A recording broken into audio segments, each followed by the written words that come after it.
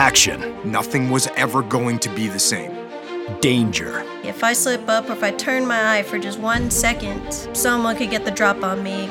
Adventure. The Amazon River, they have a version of everything in North America except bigger and scarier.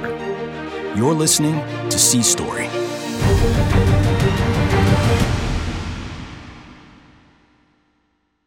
Bonus episode, Humanitarian. My name is Cedric Pringle. I am from Sumter, South Carolina. I am a Rear Admiral in the United States Navy, and this is my sea story. One of the things that attracted me to the Navy was the opportunity to see the world and to do things and to be challenged and to have educational and job opportunities, which include having survived and served on 6 different humanitarian assist missions. The most significant of which was commanding a ship in the wake of Hurricane Katrina operations. A major and extremely deadly hurricane is expected to make landfall until the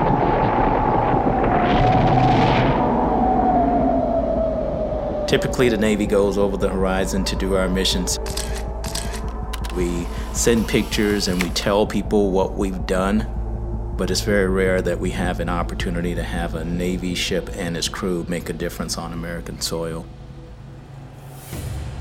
This was a turning point for my ship and our crew. We had just come through a very extensive availability and maintenance period where we basically had broken the ship down to its bare essentials and then put it back together and had a crew change out. And so we were just starting to get our sea legs back under us when we got the weather report that the hurricane was inbound towards the cities there on the Gulf of Mexico. Hurricane Katrina. Most of the area will be uninhabitable. Immediately after we got notification that this would be a very significant storm, Category 5 hurricane, we were told that we needed to come back and sprint as quickly as possible to the Gulf of Mexico to be in position to provide relief. The one word that comes to mind is devastation.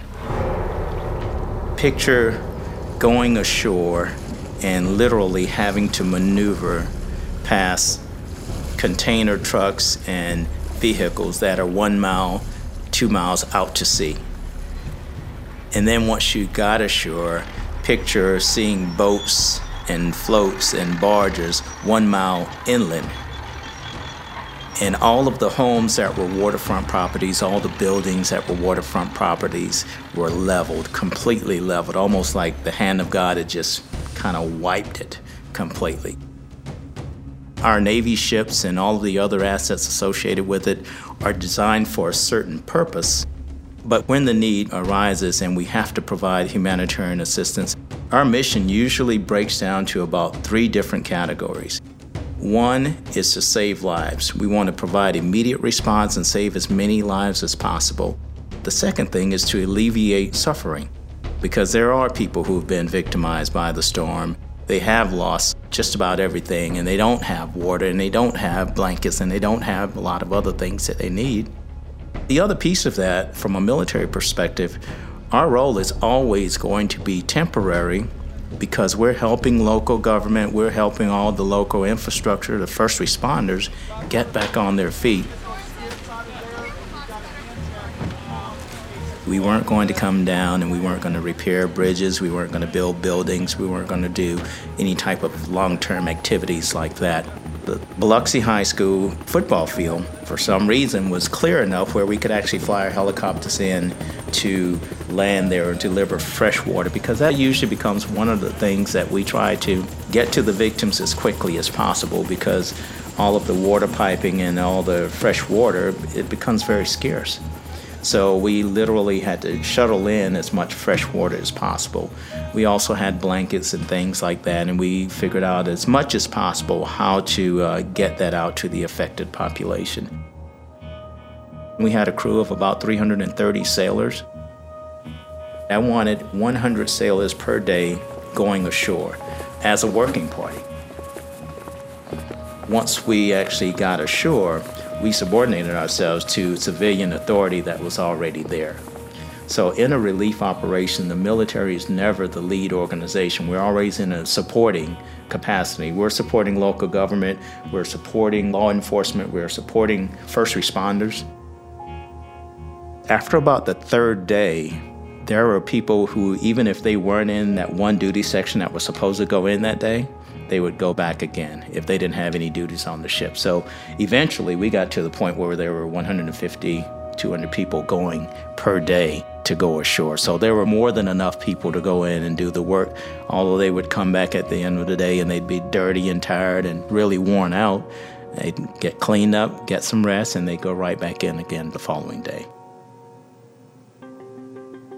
It was really an opportunity for me to talk to my crew about serving in a different manner. I said, when we go ashore, we have to put our own personal problems aside. Those folks that lost their loved ones, they lost all of their possessions. So what they needed to see from us were helping hands where we were willing to work in the relief shelters, willing to clear debris, willing to do whatever we needed to do to make a difference. Going to Biloxi, Mississippi and seeing the level of devastation there and really just making a difference. I could literally see the difference in each and every member of my crew that had the opportunity to participate in that very, very tragic event. It's really something that most sailors don't do. Most of us do our business on board a ship, and a ship is a fairly stable environment. Even if you're underway and you're operating and you're launching missiles or you're doing something else that a ship's designed to do, it's pretty much the same and it doesn't change. But when you go ashore and you step off of your ship and you leave the comfort of your own rack and your own galley and all the other creature comforts that we have on our ship, going ashore and seeing that level of devastation, I think really just gave each and every one of our sailors, one, appreciation for the power of a hurricane, but two, I think they were all truly moved by their ability to make a difference.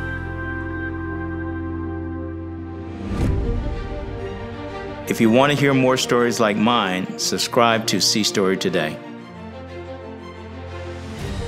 Sea Story is brought to you by America's Navy. Learn more at Navy.com.